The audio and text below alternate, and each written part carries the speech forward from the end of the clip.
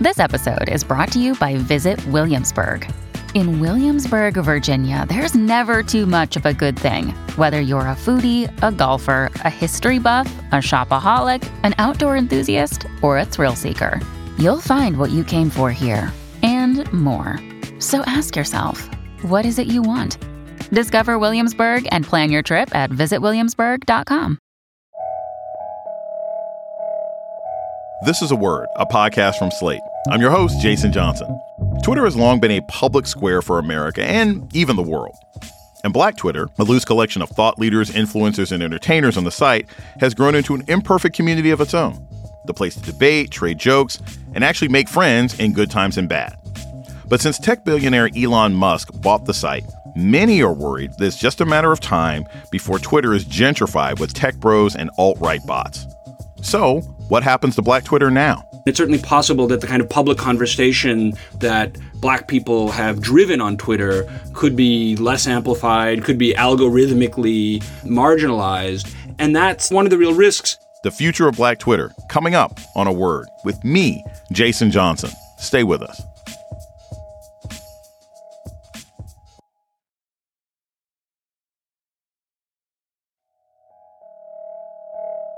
Welcome to A Word, a podcast about race and politics and everything else. I'm your host, Jason Johnson.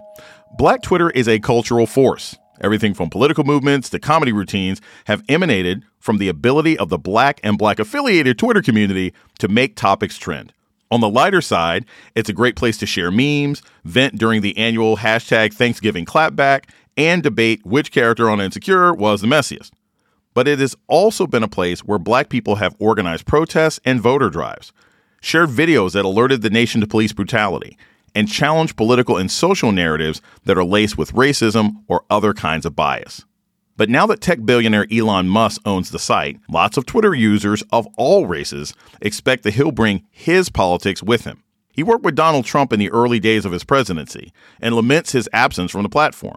And Musk's Tesla auto company is a target of years of complaints about a racist work environment where slurs and harassment were the norm, and he tolerated it. So how could the Musk era affect the future of Twitter and Black Twitter in particular? Joining us to talk about it is Omar Wasow. He was a pioneer in building internet culture and social media back in the 90s and co-founded the Black Planet Social Network. He's now an assistant professor of politics at Pomona University.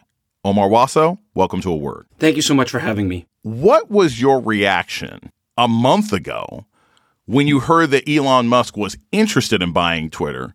And then what was your reaction earlier this week when it was like, okay, look, the stockholders have spoken, this deal's gone through? So a month ago, it all seemed kind of improbable. And Musk has these flights of fancy where he becomes, he gets into Bitcoin, he gets out of Bitcoin. And so I think I assumed this was going to be something that would come and go in a flash and that it was not actually likely to happen. And, Twitter enacted their poison pill policy to prevent a hostile takeover. And it just seemed like this is going to blow over. And then suddenly it didn't. And now I think my main thought is that he keeps talking about free speech in this very simplistic way.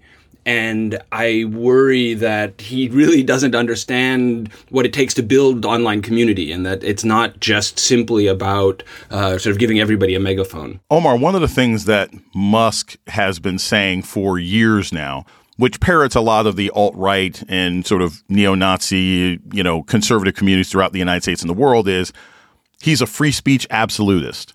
He wants to return Twitter to some mythical time where everybody was free to talk. Most people hear that as being, he wants Donald Trump back or Alex Jones. He wants thousands of AI racist bots to be attacking comedians and entertainers. What might that mean? In a non-cynical perspective, what could a new, freer speech environment of Twitter look like if it wasn't an absolute hellscape? Let's start with just some sort of first principles and then get into kind of like what would that look like played out, right? And so I think if we look at the First Amendment, it is both a commitment to free speech, which is in particular freedom of the press to be protected from regulation by the state.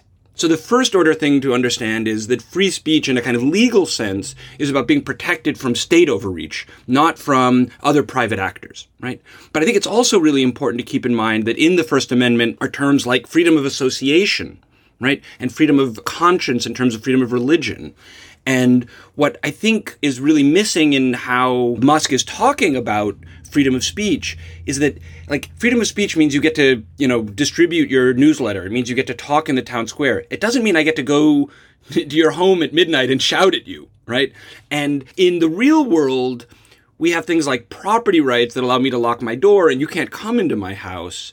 But in social media, we don't really have those same kinds of ways to enforce freedom of association, right? And so speech and association are really intimately linked online. And unless a platform provides good tools for allowing you to kind of manage, who can come into your feed at any hour, then it's actually not a robust community of speech. It sort of invites vigilantism. So it's possible. So now getting back to the kind of the applied stuff, both Jack Dorsey and Elon Musk have talked about trying to, turn Twitter into some kind of underlying protocol or platform on the internet that would allow for, robust speech. And there is a scenario where it could be, we could instantiate, we could like build Black Twitter on some kind of underlying Twitter OS. And Trump could build his, what appears to be a failed, alternative in Truth Social also on Twitter OS, and that those could exist as two distinct spheres of freedom of association, maybe with some overlap, but with a lot of freedom for people to kind of opt in or out without having to do a lot of work. And right now, it's a lot of work to kind of manage the people who want to, mob a particular account. And so that kind of vigilantism is invited. It's possible that they could do the kind of technical fixes that would make it so that you can have the right mix of freedom of speech and freedom of association. Ever since it was announced that Elon Musk bought Twitter, just a couple of days ago, there have been reports and now documented reports of Democratic candidates, Democratic elected officials, and progressive thought leaders magically losing followers, and conservative thought leaders and conservative Republicans and activists and conservatives all over the world gaining followers. What are the potential consequences of Elon Musk owning Twitter on the idea of representation and amplification? Because if suddenly, you have 100,000 fake AI bots following Marjorie Taylor Greene, this gets reported as these people having a lot more influence in public discourse than they organically have. Yeah, I mean, I think what you raise is a really vital and even in some ways bigger issue than the person who's just a jerk or a vigilante, which is all kinds of ways that social media can be used to erode trust in everything from our political institutions to science and, things like vaccines, right? And so we have bad actors who are engaged in campaigns to use these, communications tools for transmitting disinformation, for sowing divisions in societies, for bolstering fringe movements as a way, again, of splintering democratic societies. And whether it's, Russia or rogue actors within a particular country, like, we have a lot of evidence that disinformation campaigns can be quite effective. And in the absence of, again, things like some kind of moderation, it becomes a world where the BS, totally crowds out the truth. The essence of the point is that Mark Zuckerberg came in with I'm a free speech absolutist, and, Jack Dorsey was a free speech absolutist. And at a certain point, when there were thousands of people dying every day from COVID, they sort of realized, like, maybe we need to have some rules about people propagating, disinformation, medical lies, right? And, and so suddenly they started to moderate content in a way that they hadn't before. And that is the kind of thing where it's like, when you're talking about life and death, what sorts of rules are you going to apply? And saying everything goes is a principled position, but it's one that often results in, the noise overwhelming the signal. And in particular, the disinformation and the bad actors overwhelming any attempt at elevation of truth and good faith discussion. We're going to take a short break. When we come back, more on the future of Black Twitter with Omar Wasow. This is A Word with Jason Johnson. Stay tuned.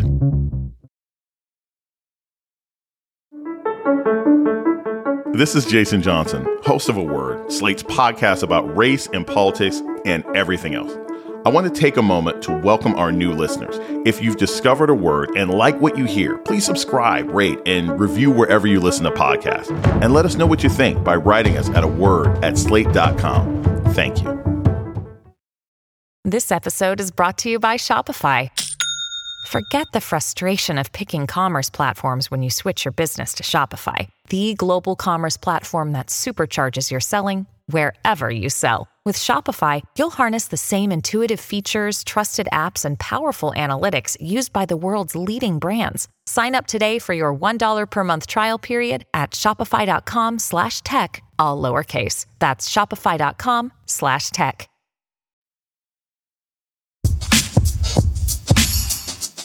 You're listening to A Word with Jason Johnson. Today, we're talking with Omar Wasow about the future of Black Twitter. So what made you decide to create Black Planet, and what was sort of your goal when you put that together? Because I really think that was sort of, that was proto-Black Twitter. I mean, it was a place where mostly Black people went and other people tried. There was Asian Avenue, there was Mi Gente, but Black Planet was really the OG. Yeah. So, I came of age at a moment where the thing that was most exciting, people won't understand this now, but in the early days of the internet, there was Al Gore saying what it's going to be is going to be a giant library. It's going to be the information superhighway.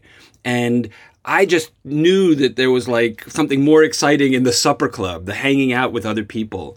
And what we saw in the early days of the internet and the web were oftentimes very, again, these sort of attempts to build libraries or media for Black folk, which is great, but it wasn't social. And we just thought, like, if we could bring the grapevine, the Black community to the web, we just thought that could pop. And it did.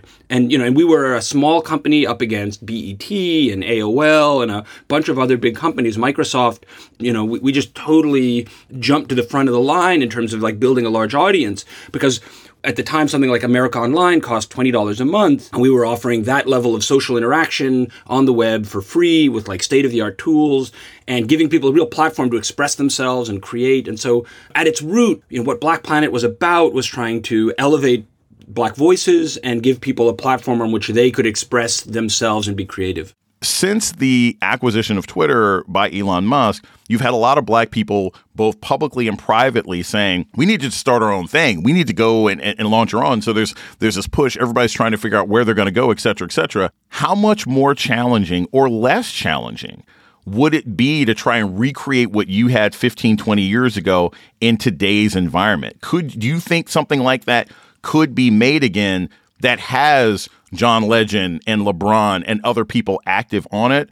Or are we in an environment now where there are so many different options, so many different streamers, right, that you're not going to get that sort of coherent community anymore? There's clearly a hunger for it. This comes up all the time. And so in that sense, I think there is the potential for maybe, OG Black Planet or some new venture to cultivate or nurture that community. But I think the challenge, there are at least 2 or 3 challenges for anybody trying to do that. So one is, between Facebook and TikTok and Snap and Twitter, there's just not a lot of like unclaimed real estate. And so there's just the gravitational pull for someone like LeBron to Twitter or Instagram or whatever. It's just like, I don't know what his follower count is going to be, but it's going to be in the millions on any of these services. And so if he wants to reach a large audience, like, those are the platforms that are going to keep pulling him back. And you see that even with something like these, right-wing social networks, right? It's like there are people who are on the right, who are media figures who will, post on whatever it is, Gab or something, and then they come back to Twitter because like that's where they get engagement, right? So that's one big challenge. It's just that like, when we launched, it wasn't even clear that social media was a thing, right? It was called online community then, and we were, there was a lot more unclaimed real estate that allowed us to thrive. Second challenge is what you might think of as a little bit, it's related to the first, but I think of it as sort of almost like the Jackie Robinson problem. If you're Jackie Robinson, there's going to be this pull to the majors, right? And the Negro leagues are going to have a hard time holding on to their best talent, right? And so there's going to be this kind of like gravitational pull for the celebrities, for the people with platforms, to the places where they have the most reach. And that's going to make it a little bit harder for something like a niche site, whether it's black or, conservative or whatever, to hold on to its audience. But in favor, there are some technical advantages now versus the past, right? When we launched Black Planet, this will sound crazy, but we bought what was at the time, this is 1999. We bought a 1 terabyte drive, right? And that cost us $250,000.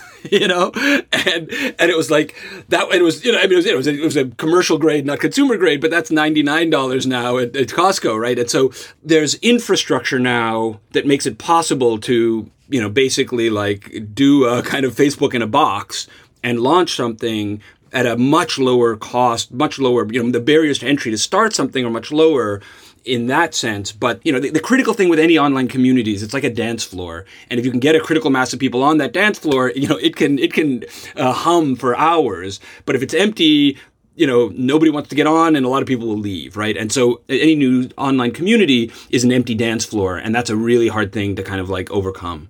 So, Omar, you teach about protests and social movements at Penn University. And I want to talk to you a little bit about what Elon Musk could do to protest movements. I mean, everything from Oscars So White to Black Lives Matter. There have been both serious and cultural protests that have manifested themselves on Twitter. And it's allowed marginalized voices, Black people, queer Black people, trans people, people with unique diseases to get amplification and get their voices out there that they haven't been able to do in any other media. What is the potential danger to Twitter as a free space for protest and activism if it's now under the private control of someone with a very distinct view on politics? Part of the incredible strength of Twitter has been the way in which it allows certain kinds of public conversations, particularly for communities like the Black community, where there's this, it's a tight community in the real world. And then when they bring that power to the internet, it allows the Black community to really punch way above its weight in terms of amplifying the concerns of African Americans to a global audience. And that's so central to Twitter that it's hard for me to imagine that Musk and whoever he brings on as his team would be foolish enough to crush that capacity for hashtag activism. But it's certainly possible. And it's certainly possible that the kind of public conversation that Black people have driven on Twitter could be less amplified, could be algorithmically marginalized. And that's one of the real risks, and Musk has said, I want to open source the algorithm and make these things more transparent. But just because it's open source doesn't mean it's not biased in some way. So I think there are risks for a lot of groups that have thrived on Twitter to date in this transition. And, these things feel to me so central to the platform that it's hard to imagine they won't continue to be central to the platform, but we don't know. We're going to take a short break. We come back more with Omar Wasow about what's next for Twitter and Black Twitter. This is A Word with Jason Johnson. Stay tuned.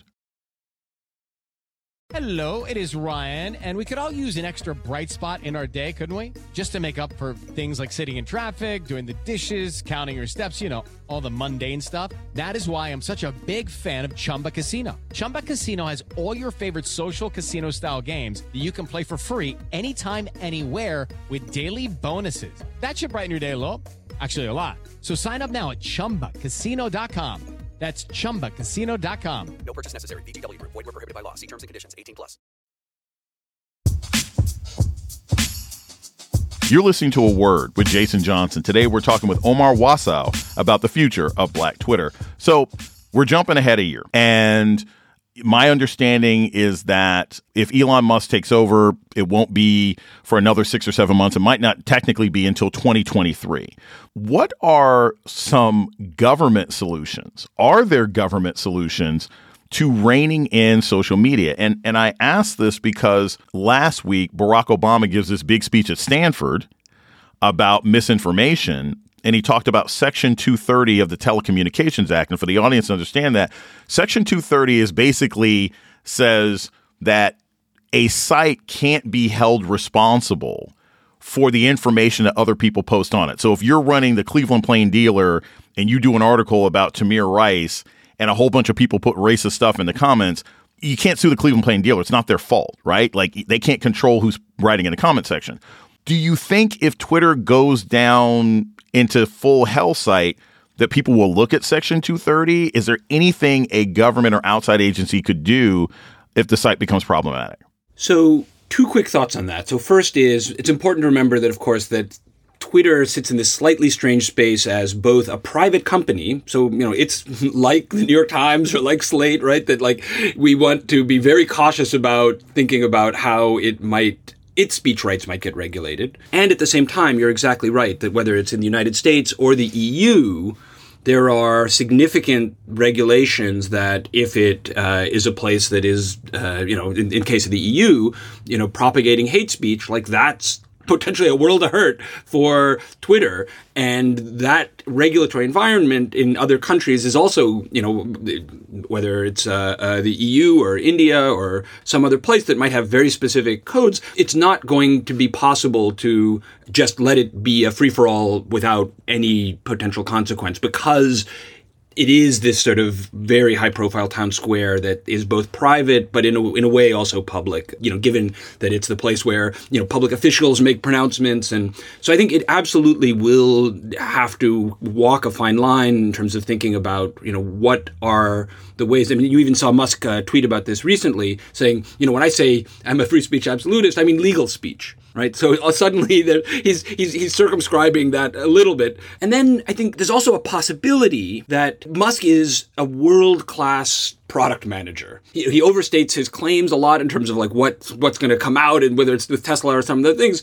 But with SpaceX and Tesla, he has produced, kind of world-class products. And so it's not out of the question that there's another scenario, which is that it doesn't converge to a hell site, but that there is this, everything from the edit button to better blocking tools to that like actually the product development at Twitter gets better, and we end up in a scenario where it doesn't fall to regulators, that it actually, Twitter kind of does fulfill its potential. I want to be clear, I'm very skeptical of that scenario, but it's not entirely out of the question that Twitter, with its own technologies, could simultaneously kind of broaden the range of voices while also allowing there to be more effective moderation. So one of the things that's been a real concern for a lot of people, and certainly in my spaces, me and a lot of other friends of mine who are Black journalists and our text groups and everything else like that, I've had several chat groups that I'm in move off Twitter and go on Signal because there's a fear that our private information, that DMs we've gotten from sources and things like that, when Twitter was a publicly traded company, I mean, why does Jack Dorsey care about, some activist reaching out to me? But we know that Elon Musk is a troll. We know that Elon Musk, for being the first wealthiest man on the planet, has gone after individuals. We know that he's canceled somebody's Tesla order because he didn't like a blog post, that he's threatened people. He sent private investigators after people. So there's a real fear now that all of our DMs and all of our private information, that political information, could be used by him. Is that a realistic fear? Is that something he could actually do, or are people being paranoid? Oh, I think that's a very realistic fear. And to be clear, it's not just him, but maybe him, subject to some leverage from, a very important client country for Tesla, right? So it's like maybe China says, we're going to threaten Tesla in some way with regulations, and that puts pressure on private Twitter to, in some ways, be more accommodating to, requests for information on Twitter. And, there may be things like, where is data stored, right? Maybe currently it's stored in the U.S. and maybe like there's data that now can only be stored in an authoritarian country for those particular users. That might not affect you or me, but it would certainly be a concern if I were living in an authoritarian country. So I think, the old rule, which we all learned again as kind of OGs in the internet, which is like, never send an email that you wouldn't want on the front page of the New York Times, I think is the same here, that you should assume whether it's private Twitter potentially releasing information or behaving in a vindictive way, or, that it's like it gets hacked and, none of that should be thought of as secure or private. I think the other kind of really big idea here is that we've got something that's so important in some ways to our public discourse. It feels like it should be a utility or some kind of thing that is essentially like publicly provided rather than privately owned, right? And it's like, and I think it's just, in some ways, it defies the categories, right? It's like we don't want the New York Times to be run by the federal government because it's like we value its independence. But when something is as big and global and it's always foundational to public discourse, it's weird that it's going to be a single in the hands of an individual, and whatever that person's whims are we're all subject to, and I don't even think we have it's not a too big to fail model, but it's something like it just sort of sits in a category where private institution doesn't quite capture its role and private owner doesn't capture, like, it's not the same as Bezos owning the Washington Post. It really is something distinct. I want to make sure, because I think what you're tapping into is one of the thoughts I want to make sure that we leave people with, which is, I talk about cyclical history a lot, the 1820s and 1920s. We're now in the 2020s. We are now in our version of the robber baron phase, right? And history says that the next 40 years will not go particularly well. 20s to the 40s and the 1820s, 1920s to 40s. What are our options here as we see more and more of our ability to communicate and interact with each other controlled by stateless individuals? They have no loyalty to anything, and they're not all benevolent, right? Jack Dorsey was kind of benign neglect. Like, he let Twitter run. We didn't know anything about Jack Dorsey, right? But we know who Elon Musk is, and we know that the purchase of Twitter was not because it makes money. It was an ego thing. What do we do as a society, as a globe, where we're seeing increasingly power in these small hands? Is there a way to fight back? What's our response to our modern robber baron age and all those people are behind a keyboard? If we think in just very broad strokes, like, the world just keeps getting wealthier on the whole, right? I mean, there's profound inequality, but there's this kind of growing wealth, and even for the poorest, increasing wealth, particularly in places like China. And so, like, that's broadly a good trend, but what you're keying in on is that there are these individuals who increasingly have power kind of akin to a state. It becomes hard to even make sense of what obviously we can do things like tax wealth, but it's not clear we have the kind of anti-monopoly sort of logic when an individual is so powerful that they can have this sort of way more voice or way more influence than other people, right? There's something deeply anti-democratic about that level of potential power or influence. At the same time, coming back to your question about solutions and maybe a little bit of optimism, the history of social networks is often that there's just enormous churn. And it slowed down a lot sort of once Facebook came along, right? And so Facebook is still clearly enormously influential, but it's much less influential than it was, 5 or 10 years ago, right? And it's like the joke among younger people is Facebook is for old people, right?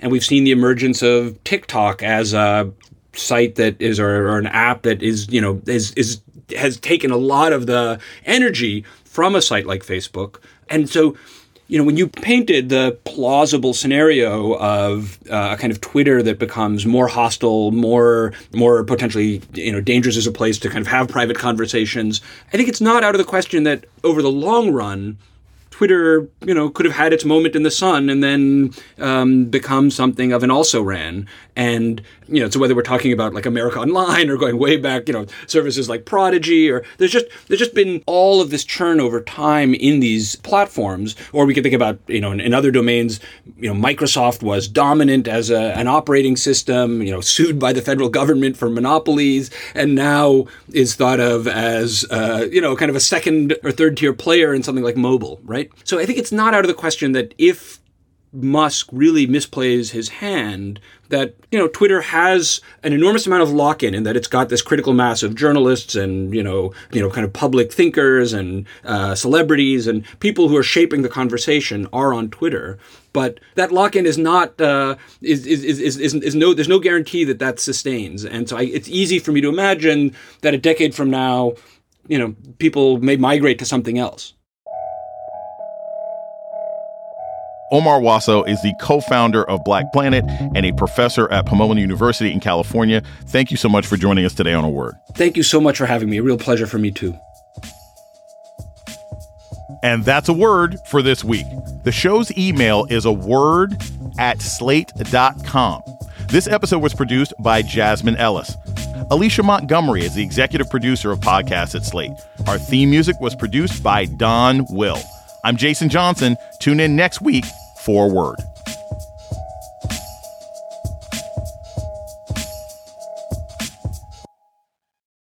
Without the ones like you, who work tirelessly to keep things running, everything would suddenly stop.